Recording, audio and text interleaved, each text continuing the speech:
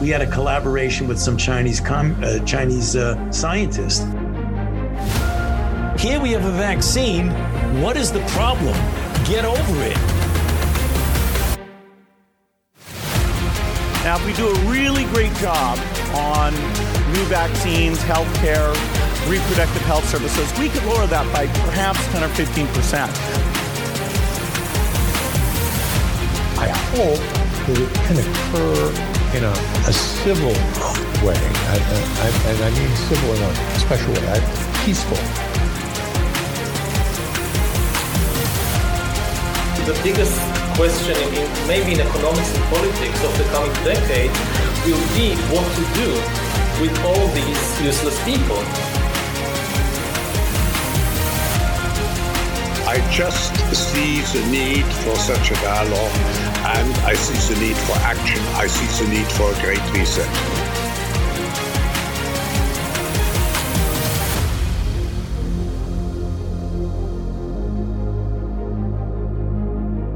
We are 1,068 days into 14 days to flatten the curve. Thank you for joining us today. I'm Johnny Anderson alongside Bruce Adams and from CuttingThroughTheMatrix.com, Weston. Weston, how are you? Doing good. How are you, Johnny? I'm fantastic. If I felt any better, it wouldn't be legal. I'm doing so great. By the way, happy Valentine's Day, fellas. I completely forgot about it, to be honest with you, because it's in a couple of places here. You see like a couple of ads here and there, but it's nowhere near the money-making scheme like it is in the U.S. You know, that's a multi-billion-dollar day over there. But anyhow, Bruce, how are you today? Oh, healthy and alive. Happy Valentine's Day. It is a big thing here, but I completely forgot about it until you mentioned it. You didn't buy President Joe Biden a Valentine's Day card? Well, his would be an order of resignation, but yeah. Well, unfortunately, the poor people in my home state of Ohio are not having a very pleasant Valentine's Day. The EPA has come out today and said that, we missed a few chemicals that were on that train, and we didn't need to tell you about those until now. Gee, thanks. So it wasn't just vinyl chloride. It was a few other things.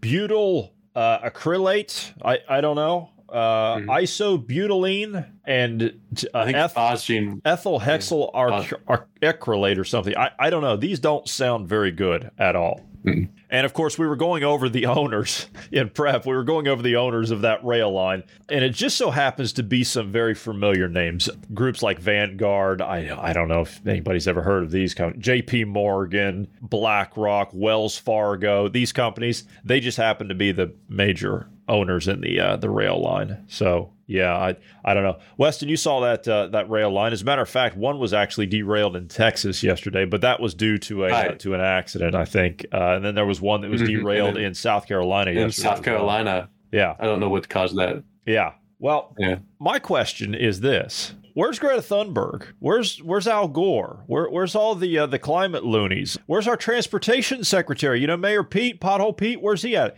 He was giving speeches yesterday about no diversity in the construction crews around the country where they're not building anything. Instead of addressing this problem, no one said anything about this. Where's all the hysteria around this to actually bring awareness to this, to what they've actually done? This is a real ecological disaster that they've helped to create. Yeah. And where's all of the activists? Where's all the money? Where's all the, all that stuff around it? Where are all of these people? You would think that they would have Greta Thunberg on a G5 getting in there, a G6 or G, whatever the hell G that airline is. You would think that they would have her over there on the front lines with her entourage protesting this thing, and you would think that Al Gore would be on every news network giving updates and screaming about the climate and what this is going to do to our environment and what this has done to the atmosphere, because apparently we're setting off, how did he put it?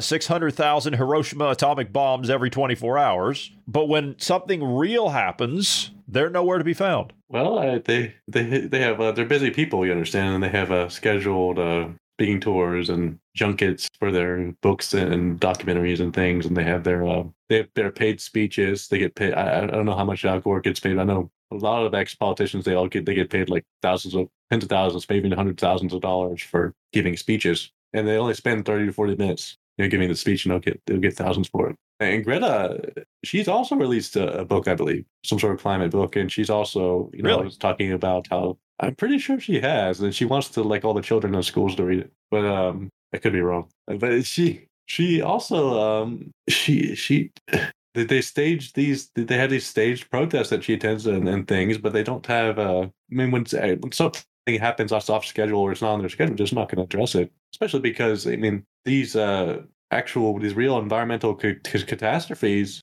will in fact spur people that okay, something needs to be done with the environment. We need to have take better care of the environment and so on. And so they don't really need so unless they feel like no action is going to be taken, they probably won't. The media probably won't step in and bring out the climate activists and start browbeating everyone when there's a real emergency. But one of the things that they'll say is that there's that they can't really do anything about it. There's not enough money. They didn't know it was going to be so bad, et cetera, the usual stuff that you get in an actual real ecological catastrophe. I think there was it wasn't just Chernobyl. Yeah, that nuclear fallout incident, but there's also another one, I think, in the United States, off some island in Pennsylvania, maybe, or like off the coast of Pennsylvania, I think, or The something. 3 Mile Island incident in New York, New Jersey area. Yeah. I remember that. Well, I don't remember it because Jimmy Carter was president, but I remember seeing documentaries and stuff about it. Yeah. And like they denied at the time that was ever going to be, it wasn't going to, and so on and so forth. It wasn't going to affect anybody. Fukushima, the nuclear fallout from that, apparently, wasn't that bad, and all the radioactive particles that got in the water and went everywhere. It's not going to have any effect on anybody, that sort of thing. When the actual ecological disaster occurs, you get these. The first thing the government does is deny that it's going to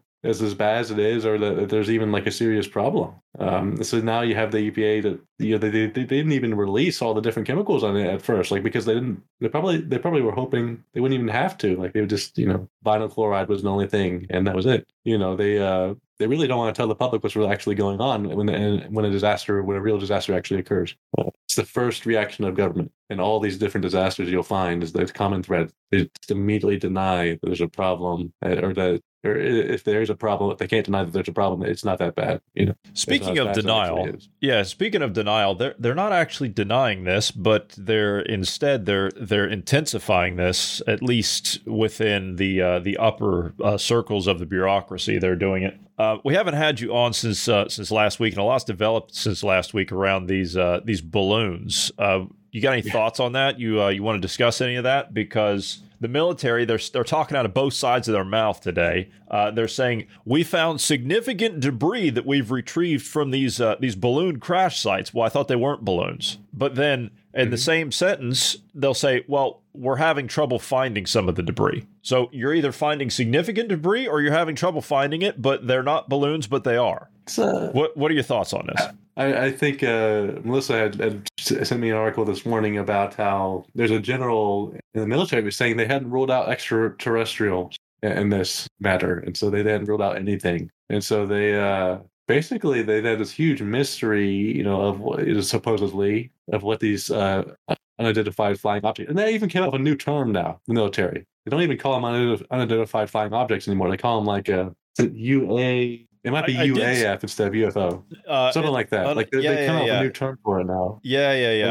I did see that they were actually saying. I saw a clip yesterday. They were actually saying that. Well, what these are UAVs, and I'm like, no. And they said UAV stands for unidentified aerial vehicle or something, and I'm like, no, that's not what it is. It stands for unmanned aerial vehicle. That's the whole point of it. So they're changing. It almost seems like they're changing that term now. Yeah. So they've literally gotten. So now they're not using the UFO term anymore. They got this new. I think that's it. Unidentified aerial vehicle or something like that is what they're calling these things now. And I honestly, I'm not 100% sure. I don't have like a comprehensive theory as to why this might be happening at this particular time. But I will say, it could be. It's prepping the public, for future conflict, definitely with China and so on. Because I think was it John Pilger? He came out with a documentary about the coming war of U.S. and China.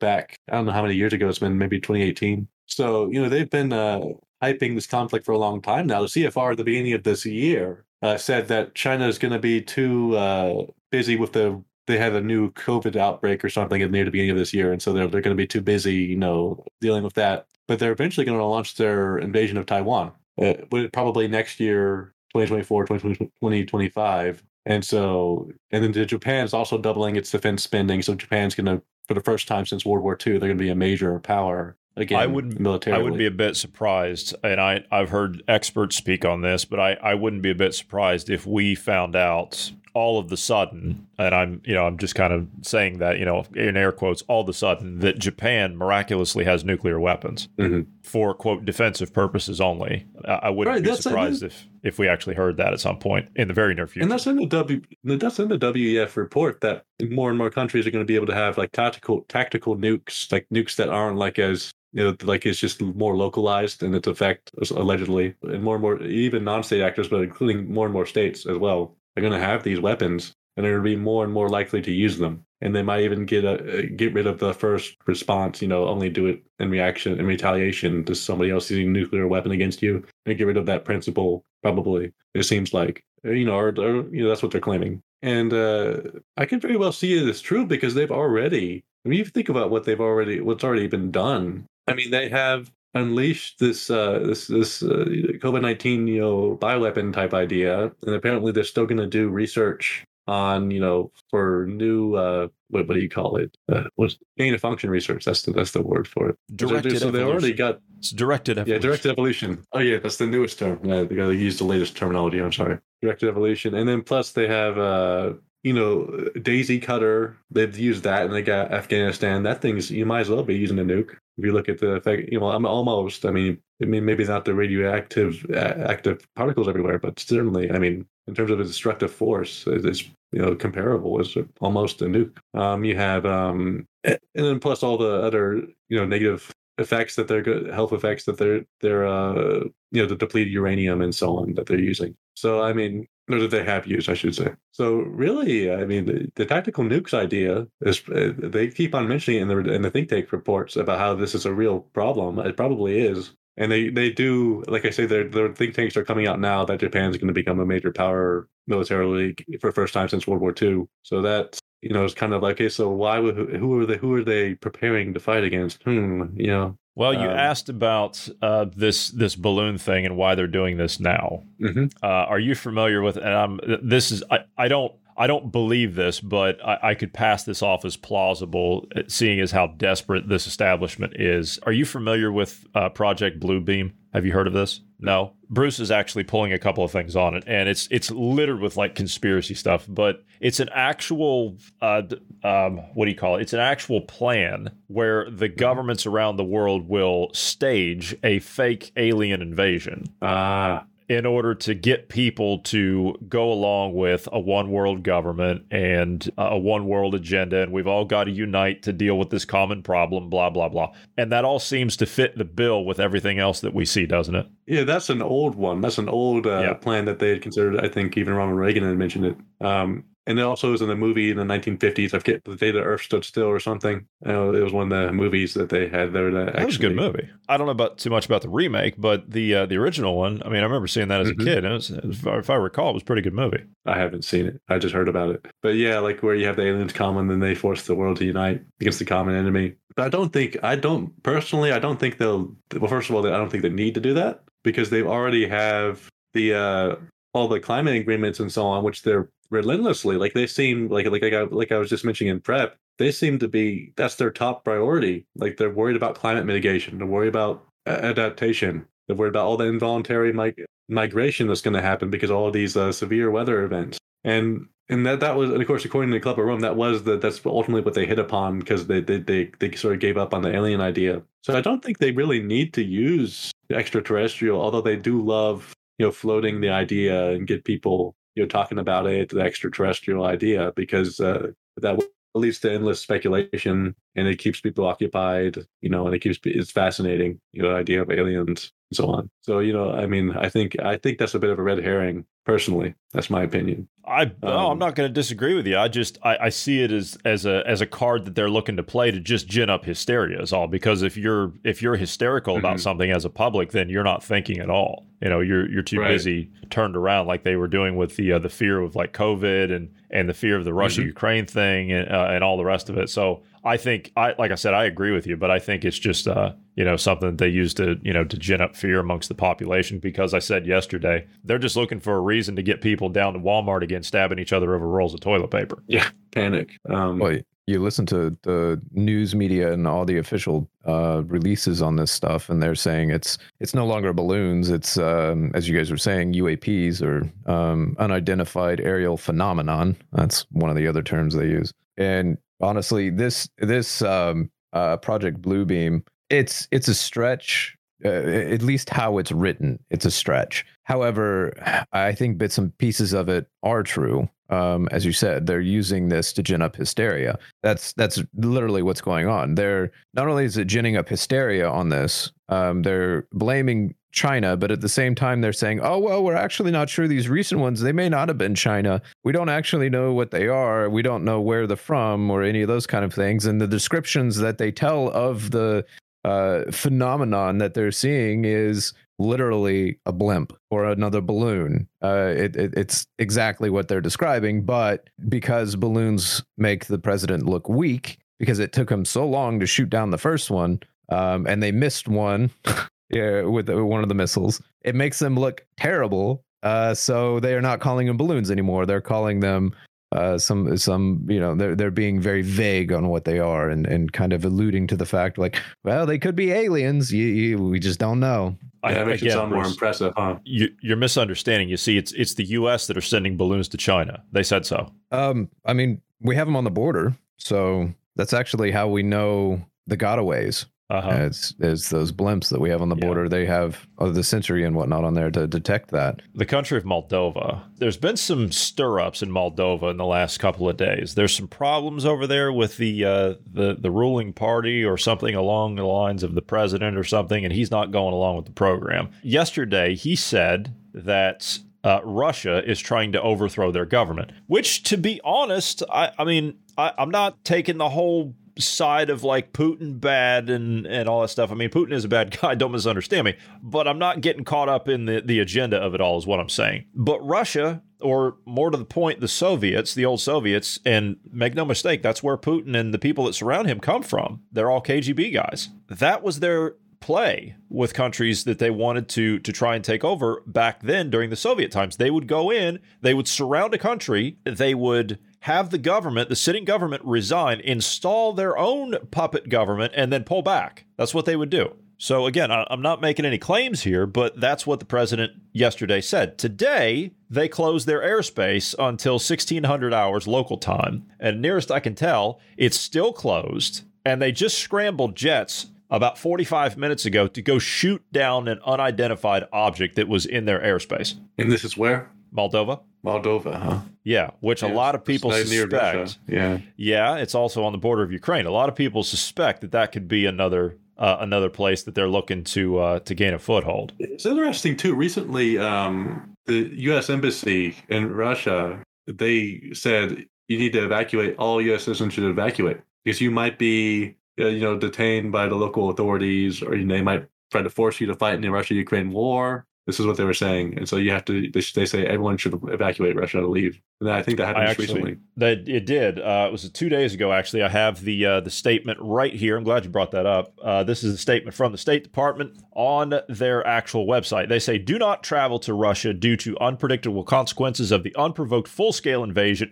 They're actually calling it an invasion of Ukraine by Russian military forces. The potential for harassment and the singling out of U.S. citizens for detention by Russian government security officials, the arbitrary enforcement of local law, limited flights in and out of Russia, the embassy's limited ability to assist U.S. citizens in Russia, and the possibility of terrorism. U.S. citizens residing or traveling in Russia should depart immediately. Exercise increased caution due to the risk of wrongful detentions. And then they go on to talk about how the U.S. government has an inability to provide routine emergency services, which I think that's true in all cases. You don't need an emergency for that. They have a very big inability to provide routine or emergency services anyway. It took them a week to find the Superdome in New Orleans after Hurricane Katrina, a structure that you can see with the naked eye from space. It took the federal government in America a week to find it. So, yeah, yeah, go ahead. I would say, Alan would say, the government sort of moves as if it was on square wheels. Like it doesn't, it always takes forever for the government to do anything. That's good. I like that. Square wheels. Yeah, I like that. But whenever you see a country, whether that's the U.S. or any other country, but whenever you see the country pulling their diplomats or their consular services or their embassy staff from a host country, then that usually means that something is about to happen. Usually. Yeah. Because when we start pulling diplomats like that, then, and nearest I can tell, I mean, we've had them in there. Our embassies in Moscow have remained open, and St. Petersburg have remained open. Our diplomats are still there. And if they're telling them now that, look, it's time for you to leave, then that means that something is about to happen, usually. Yeah, well, that's fully expected, clearly, that there's, they feel that Russia is going to try and detain Americans for whatever reason. And so, that means the U.S. must be planning something. It's hard to tell. Anyway, I tell you what, before I get into some of the other stuff here today, let's go ahead and I always give you this opportunity every week. What have you guys been working on this week over at cuttingthroughthematrix.com that people should pay attention to if they venture over to your site? So this week, Redux, we posted an Alan Watt blurb from 2006, December 14, 2006, Tinkering the Matrix of the Womb. It was titled. And we have Not Sure's piece, You'll Never Walk Alone, where she talked about, or she did a little update on the article about fetal vaccination of lambs that Alan was reading at the time. And Alan said at the time, back then, the whole point of this is to try to see if they can genetically alter humans, is what he said at the time. That's really what they're after with these fetal vaccinations of these lambs. They're really researching this because they wanted to do this to humans, and they're trying to create, genetically modified people. And he was saying, and they're of course not just any genetically modified people. They want to modify them in certain ways that they consider desirable, and so on and so forth. But basically, he's been proven right. If you look at the recent, the mRNA vaccination, and how if it passes on to the baby breastfeeding or through the umbilical cord, what have you, it does. The spike proteins are passed on. So, and then plus, it's thought that these might be permanent. That your body is always a spike protein factory forever, or who knows what else other ways that you're being altered. It certainly is found is found throughout your body. It's not just in one little location where you've been jabbed. That it doesn't just stay there. It gets into your bloodstream, it goes throughout your body. And so basically, the mRNA is, it literally inserts, nucleotide parts. It modifies your genes. So, I mean, what Alan was saying all those years ago is true all along. So, I think that was an interesting observation. But Melissa went into the specific person, I think Babuik. It might have been, I might be pronouncing it wrong, with the author of that vaccination of a fetal lambs study. She actually looked into him, what he's doing recently. She found that he's involved in this organization called VITO, which used to be called the Veterinary Infectious Disease Organization, but now it's I should have remembered this. But now it's like the vaccination and immunization disease organization or something like. Basically, they've switched from animals to humans. So now they're working for how to all the vaccines that they're developing for the veterinary purposes. Allegedly, that's what they claimed. Back in the 70s when they first started, and right up through the 80s and 90s, all along. And they finally said, okay, yeah, we're going to go into health effects into humans. So exactly what Alan said. So that was really interesting. A little tidbit there. We had in the Redux actual talk itself, Alan actually mentioned China a lot. He talked about how he met this woman who was like some sort of teacher, but she was from a well-connected family, was attending all sorts of conferences and things. And one of the things is that they're doing such a good job in China on the population problem. And Alan asked her, what gives you the right to control births and force abortions and things? And the woman's response was, well, somebody has to do it. And so Alan was just bringing that up just to say, that's really the attitude of the people who work in these NGOs and UN, the population division, and so on. This is really what they think. They think that somebody has to do it. What an answer. It fascinates me how they sit there, just on that point. I'm sorry, I don't mean to interject, but it fascinates me how these people sit there like this, and they say that type of stuff with just, impunity. Like it's just no big deal. Like the clip we played last week when you were on of Dennis Meadows when he says, we've got 8 billion people and we're going to have to bring that down to 1 billion. I mean, and I don't hope to avoid that. So he's just calmly talking about it like you're having morning toast or something. It's insane.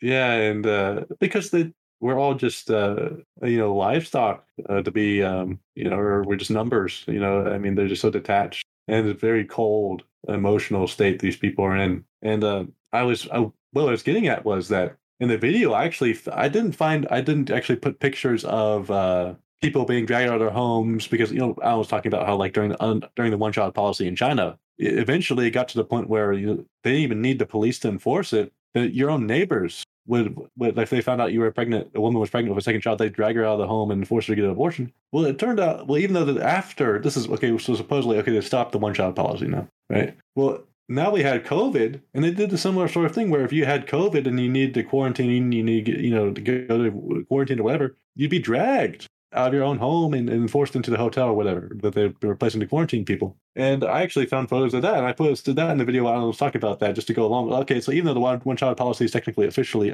over, and they're actually now worried that they don't have enough, at least in some media outlets I've been reading, enough people in China, the population decline is going to be too drastic. Yeah, they're literally seeing the consequences of what they've actually done now. It's really bad. They are demographically they're on self-destruct. It's really bad what's going on there. Yeah, I think it's the largest deliberate decline in population ever in human history. China is it's undergoing right now. But they're still dragging people out of their homes for other issues. So I mean, it's still and that's the model state, and it's quite horrifying to realize this is what's considered commendable like as a model for all the African nations, especially for all the developing countries to emulate. And another let's see, what else did we post? We posted more. We posted about the earthquake in Turkey and Syria, about the different things that people in Turkey were saying, and that how they're very suspicious of the U.S. I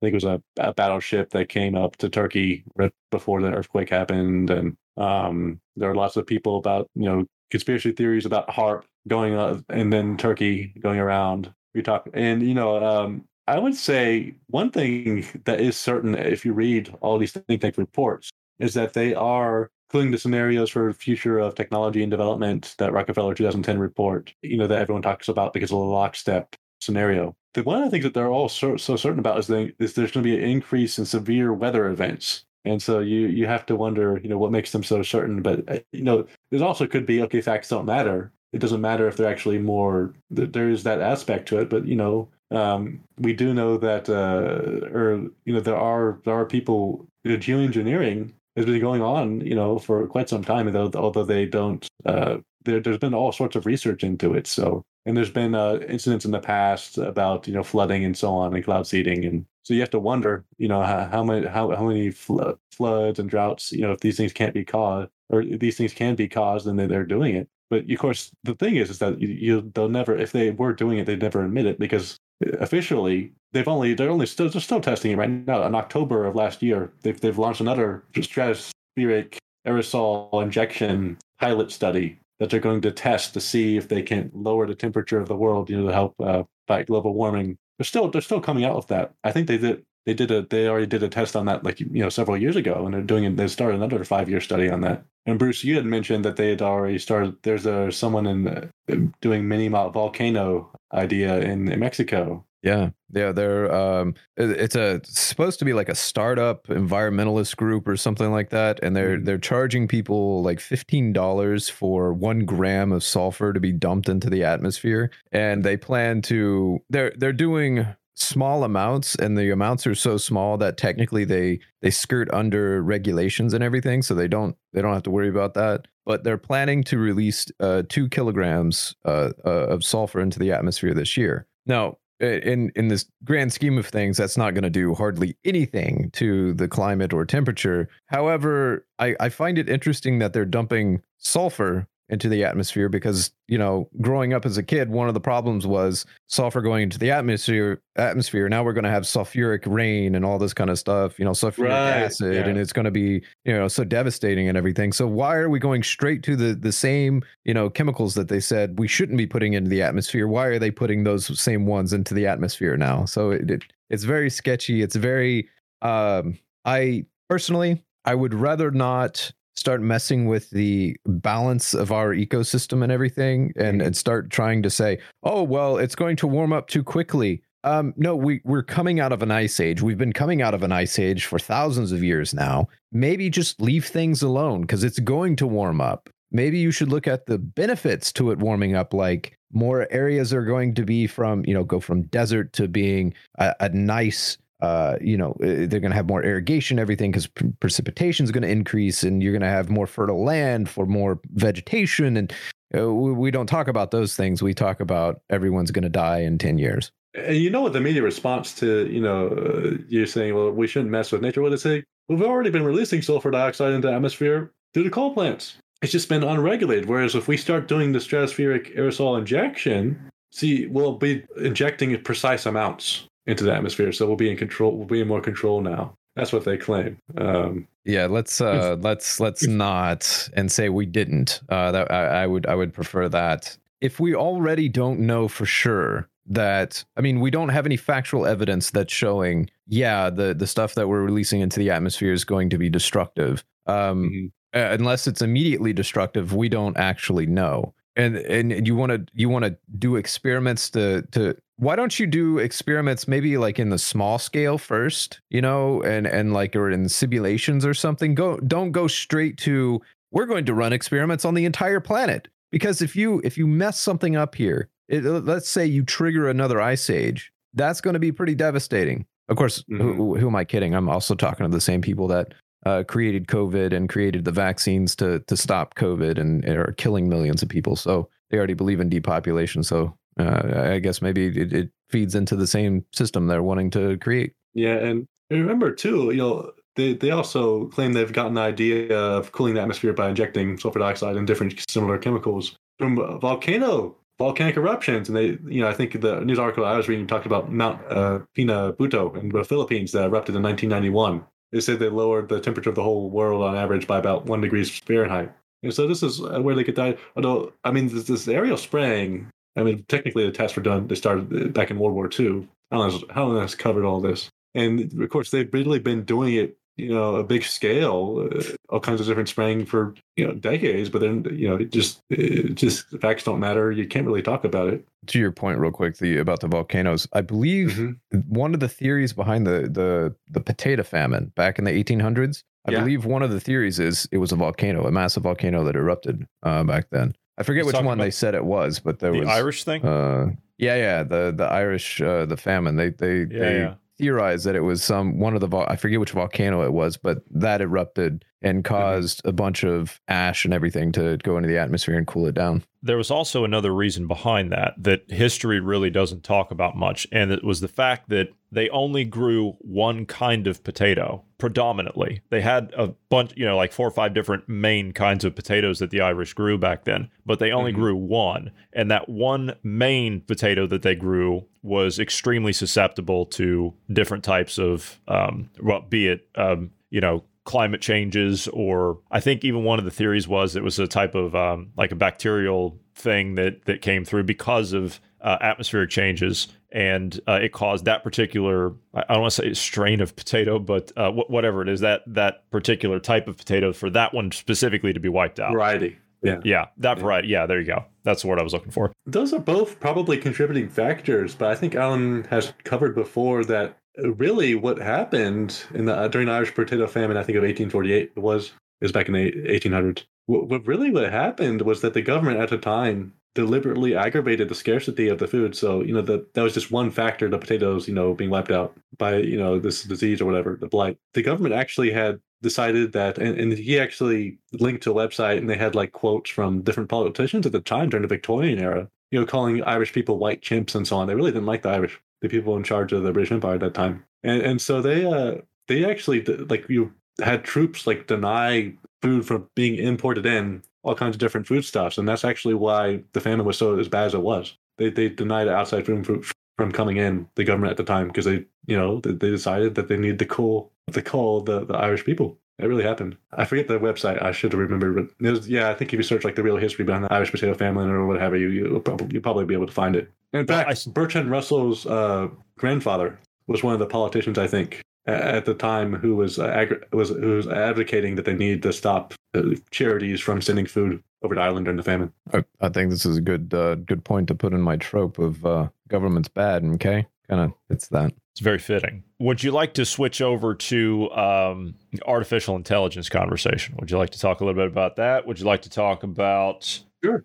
We talk about the Michigan shooting, but if you ask anybody today, well, they would say, what Michigan shooting? Well, that disappeared. Yeah, because there was a black man who... Yeah. We can't talk about that. Biden is going to sell another 26 million barrels of oil out of our strategic reserve. That's going to go away. But again, like I said, we can talk about the AI developments if you'd like. Yeah. I think AI is a very important point because back during the COVID lockdowns, we had that stimulus checks come in and the generous unemployment payments all come in because nobody could work. Well, now we have the AI coming in, and now they're saying again, look, nobody's going to be able to have work because we have this AI, because AI can do everything, right? So again, they're coming back with it. Universal basic income idea, we got to have this so that people can have time to afford to live while they're reskilling to actually find, their next job. So that we have to give the poor, sods, some way to live, an idea. And of course, nothing like that is ever going to be given for free, and you're definitely not going to be free. Well, you already aren't free, but you're going to be less free if you have universal basic income. Believe you me, because they'll have you jumping through hoops, and they'll start denying you it if you talk bad about the government or what have you. Who knows what else? Other little silly rules you have to obey even in order to get that. So yeah, well, Lula da Silva, the hijacked president of Brazil, said earlier this week that if you don't have a vaccine for COVID-19, then you don't get any benefits. You don't get any of that state money. Oh, and if you've got a child in the house that receives some type of supplemental income, everybody's got to be vaxxed, including the child, or you're not going to get that money. So it's going to be part of that. I mean, you can't have part of this agenda, as I was saying last week, you can't have part of this agenda and not all of it. You've got to have every bit of it to go with it. My question was going to be the political bias that they're programming into the AI. Right now, if you ask it certain questions based on this whole woke ideology that we're dealing with, you can see that it's got a clear bias to that, and it's not impartial. So how can we expect this to be a neutral moderator going forward, or a solution going forward when it's already got effectively a far left slant to itself? Well, it's not meant to be neutral. It's meant to enforce it's meant to do what the designers wanted to do, and the designers of it are all on the payroll of the big tech, and the big tech is all heavily, deeply entrenched in the woke ideology. So it's going to do what the people who are designing it want it to do. And Melissa and I were saying, this is maybe a couple of weeks ago, we were talking about this. We're thinking eventually, as we get deeper and deeper into the social credit type system, where we have to have a vaccine in order to get benefits and so on, really, it's actually not wise to talk about your vaccination status or talk about guns even, because guns probably will affect your social credit, believe you me. If you're a gun owner, it's probably not wise to talk even over a phone or any sort of telecommunications. It's probably not wise to talk about it. Like, you have to sort of be more secretive about certain things, because the FBI or ATF or whoever is going to come down on these sorts of individuals are labeled as dangerous because they own a gun or are not vaccinated or what have you. So I think once you are in, ideally, yes, we would have the First Amendment. Well, yeah, but look at what DHS, just on that point, look what DHS did this week. DHS classified, or was it the FBI? One of it. It doesn't really matter. It's under the umbrella of DHS. DHS classified Catholics, traditional Catholics, as domestic terrorists or something. So it's Catholics that want to have mass in Latin. Yeah. Okay, yeah. There you go. So that is a problem now. These are now right-wing extremists. These are now domestic terrorists. So I don't even think it has to go as white far. Supremacists. Yeah, I don't think it has. What I'm saying is I don't think it has to go as far as what you're describing, because they're already describing something as, the English are going to love me for this, something as benign as that with the Catholics, that it's already happening. And so it's not going to have to get as far as what you're talking about, because they're already doing it. Yeah. And I think, there really isn't that much white supremacy. In fact, they had to come up with a new term several years ago, I think, the white nationalism, because there wasn't enough white supremacists around. So they had this white nationalist term come out. So that way. It's ridiculous.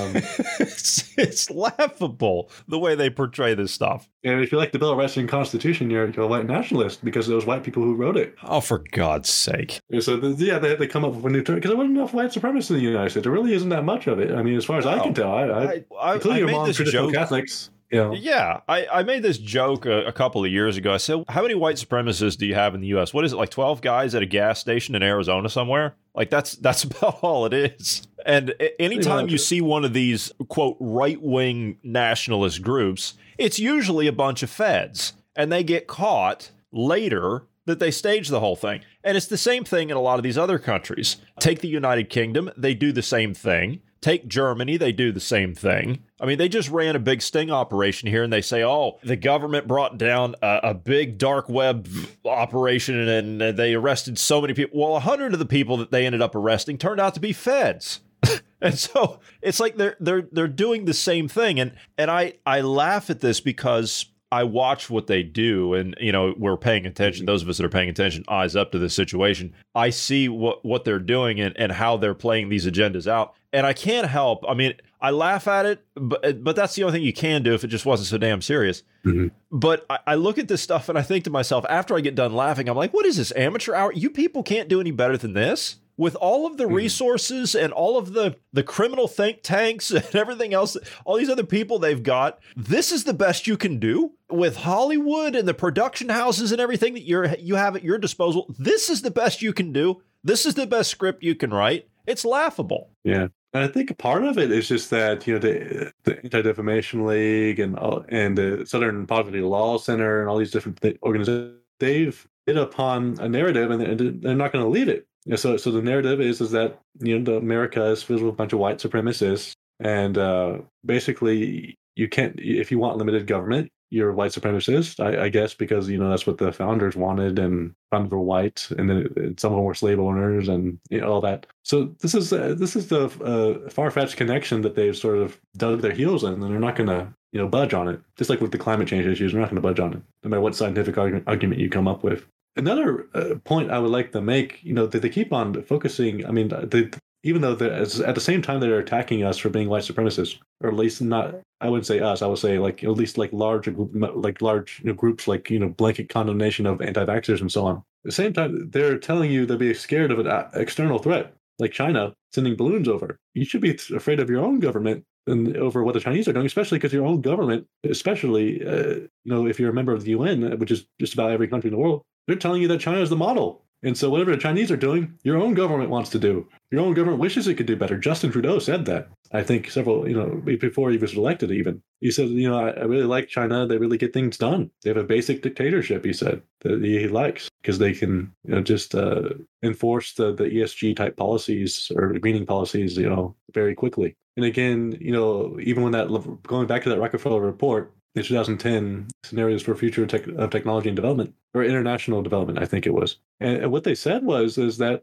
China, during that lockstep scenario, China was going to do better than most of our countries because they were more authoritarian and they could really quickly lock everything down, no objections, everybody complied, high rate of compliance. And so now that we've lived through it, we know that our own governments are in favor of doing those policies and that they have no qualms about doing it. And that's really, I think, the real threat that we should be worried about. And of course, they'll bring in the big bad bear, Russia, or they'll bring in China to make us, scared and terrified. And of course, we should already be terrified because we have out of control authoritarian government that is enacting all sorts of policies, injecting toxic substances trying to inject into everybody, including children, and trying to do massive projects in order to save the world, in order to, prevent the world from warming, they're claiming.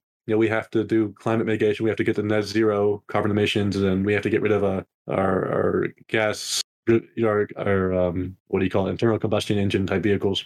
This is extremely harmful, and it's really hurting a lot of people. Medical care is being priced out of sight.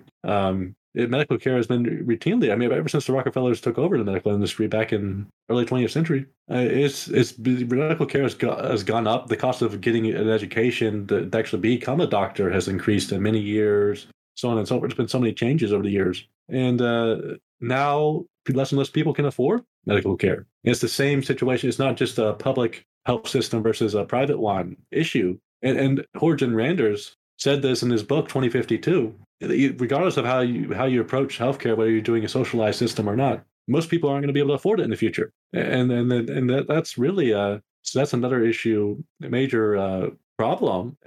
What good is all the advances in science and technology? What good is the advances in medical care if nobody can afford it? Well, it's good for the rich. It's good for the elite. That's about it. Yeah. And on that point, kind of connecting that to the AI front that we were discussing initially, Bruce and I were talking offline about this the other day. Doctors, what'd you say, Bruce? Less than 5 years, maybe less, and they're going to start being phased out because of AI, roughly. They're already running I don't want to say like prototypes, but pilot plan. That's the word I'm looking for. I'm having trouble finding my words today.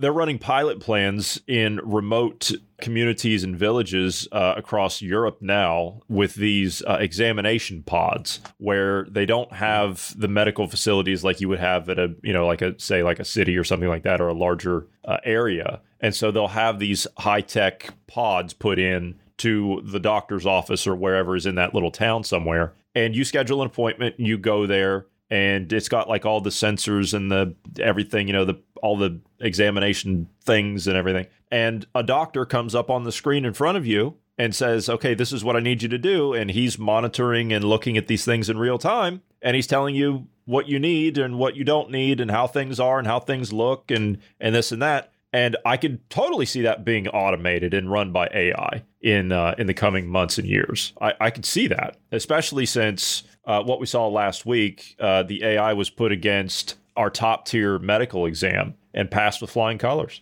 I could absolutely see that. So you said, 5 years, maybe less? Yeah, I'm guessing maybe 5 years, because you look at, as you said, the AI is capable of passing these exams. It's going to eventually come to the point to, if you go to the doctor and you're getting whatever diagnosed or your test run or whatever, you're going to ask for, well, what's the AI's opinion? What does the AI say about this instead of the doctor? The doctor will be there to give you the empathetic response. They'll give you the emotional response or what have you. He'll be the one to break, you have cancer. He'll be the one to break it to you, not the AI, because the AI is going to be cold, emotionless, very, straightforward, blunt. You can program it to seem like it has emotion and everything, but it's not. But I think it's going to replace very quickly the doctors because it can pick out patterns more accurately. The experiments they're already running with that in like your universities and whatnot, it has like an 89% accuracy, whereas doctors are lower than that. Like it's way more accurate than doctors are right now. It'll initially phase in as a this will be to augment doctors. It'll help doctors identify things, and eventually it'll come to replace them. But if you look at doctors, we were talking about GP, before on one of the past shows that we did. He was talking about doctors routinely go on and search your symptoms on Google. So they're already using AI to augment. I mean, Google is a very rudimentary AI, so they're already doing this now. It's just a matter of time now that people have really taken a liking to Chat GPT as an example. Mm-hmm. It's become such a big deal and big exposure to it, and people are realizing, wow, AI is actually quite amazing. That is going to continue, and like I said before. It's kind of like the smartphone. When you first seen the smartphone, oh yeah, this is pretty cool. This is pretty neat. And over time, now it's gotten to the point to where, why don't you give up your smartphone? And people will be, no, I like my smartphone. How can you have a job if you don't have a smartphone? They expect you to have a smartphone. Exactly. And it's going to be the same thing with AI. Yeah. And I think I remember back in I was high school, one of my friends, a friend of a friend, he never really went to the doctor. He said, I just use WebMD. And that's how I just look at the symptoms on WebMD, and that's how I figure out what I have. And you had, of course, and then you had the idea of self-medicating, like people, who smoke marijuana because it makes them feel better or whatever. It seems to relieve their symptoms. And you could say, well, if you extend that principle, increasingly people will probably self-medicate, and if they see a doctor at all, or if they have anything to do with a doctor, it might just be over the phone or something, and they just say, hey, I have these symptoms and I need this to relieve it, and they can just, so they're basically, it'd be increasingly streamlined, the prescription process, and because people can't actually afford to have a doctor come or actually go see a doctor and have them do an actual examination and so on. Well, so the pilot you were talking about is like $30 to go in and have that done. It's between 20 and 50, depending on where you reasonable. are. Yeah, and it only costs these things to put in. Even the cost to have one of these things installed, if you're a doctor's office, in comparison, it's minimal. It's only $100,000, and I say only $100,000. I mean, that's a lot to like us, but yeah, in comparison for a medical facility, that's nothing. That's nothing at all to have one of those. So the cost, I think, is negligible. When you're doing one transgender top surgery that costs $40,000, there you go. Yeah, there you go. That's paid for. Yeah. But okay, to that point, and you also said something about these companies and everything. They're all on board with China, and that's something that we shouldn't ignore, because when they say, "Oh well, we're fighting against China because of these balloons," no, they're not. No, they are not. You should be more concerned about your government. Why? Because they're on board with China. The Fortune 500, they're on board with China. That's what they've said. You've said it before, Bruce, Weston, you said it here. China is the model. China is the model. They've been hammering that home for almost 20 years now, that China's the model. To give you an idea, really quickly, and then we can cover one last point if you like, or we can wrap up, entirely up to you. This is Klaus Schwab talking about exactly that on Chinese state television. On the G20, you were there meeting some of the leaders as well. Professor Schwab, what do you make of the result? Finally, they put something as a statement, and it seems quite positive with all the voices included. I think it's positive. It's already positive through the fact that everybody agreed about the statement, which we haven't had the last years. Now, the base has been formed, but we have to go one step further. We have to have a strategic mood. We have to construct the world of tomorrow. It's a systemic transformation of the world. So we have to define how the world should look like, which we want to come out of this transformation period. I respect China's achievements, which are tremendous over the last over 40 years. I think it's a role model for many countries, but I think also we should leave it to each country to make its own decision what system it wants to adopt. And I think we should be very careful in imposing systems. But the Chinese model is certainly a very attractive model for quite a number of countries.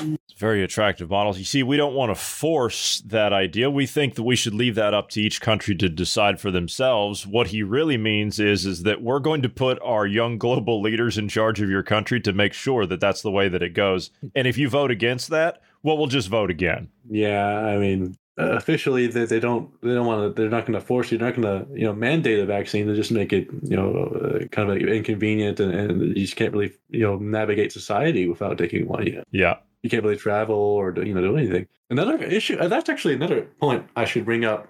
I know you mentioned that I could bring up another point. I probably should mention Yeah, sure, this. go ahead. Involuntary migration is one of the big risks that they're expecting over the next 10 years, the WEF. Well, if you think about if they have travel restrictions on people who aren't vaccinated, and let's say you remember, well, I'm not sure, people who have been listening to Alan, they might recall that he's brought up repeatedly that book by Attali called Millennium, the winners and losers in the world order book that came out in the 90s. And he was talking about how people, including the United States, are going to be boat people, and they're all going to be, getting on boats and looking for work abroad all over the world. And so if you think about, well, if you have the AI coming in, you're not going to have any work. And so you have to reskill, but you might not only have to reskill according to the WEF and so on. You might have to involuntarily migrate because of some natural disaster or because you don't have any work. Well, if you're not vaccinated, what do you think that's going to do to their ability to travel to various places? That's another. So this agenda, I mean, it's very well thought out, and really they're really going to force. Because already for years they've had the travel vaccines recommendation, and like if you travel this country, you need to have this, this, and this. Alan himself had to get the vaccine back in the 90s, a booster or whatever, in order to play music because he was going on a tour, and that's how he ended up getting. I'm not sure if it was what do you call it, the rheumatoid arthritis. I don't think it was. It was something similar to that, and he couldn't play guitar for a while. And the doctor told him he would never play guitar again. Of course, that turned out not to be true, but yeah. So they've already been almost forcing vaccines on people for travel for quite a long time now. And you think after post-COVID era. And then plus, there's going to be increased need for travel because there's going to be a very limited amount of work, and you already see that's another pressure, another dilemma for people who really don't want to take these shots. Yeah, and to be honest with you, between all of us here, and I think all the listeners understand this, and everybody that wants to pay attention at this point, due to the fallout that we're seeing, we have a score to settle with the rollout of these vaccines. So this idea that we're going to be doing what Tony Blair surmised at the WEF this year, that we're going to have multiple shots, we're going to see about that, Tony. We're going to see about that. Barring anything else, we can go ahead and wrap up. You got a final point you'd like to make? I would say just visit cuttingthroughthematrix.com. We're going to be posting more stuff. We're going to Real History with Melissa is still going strong. We got another episode going up on Thursday in the evening, and I will continue making videos, and I promise to get back to posting transcripts pretty soon, hopefully within the next few months. I'll get back to doing. I'm sorry I haven't been doing that for those who have been paying attention to the transcripts page on the website. So I'll just squeeze that in. Well, that sounds good. You saved me from promoting your website, but no, I always do that anyway. But again, Weston from cuttingthroughthematrix.com, where they maintain all of the collected works of the late great Alan Watt. Please get over there and give their website a look. It's an absolute treasure trove of information. Wes, it's been an absolute pleasure. We'll see you next week. I would like to thank both of you for being here this evening. Thank you to all of the listeners. God bless everyone and have a great evening.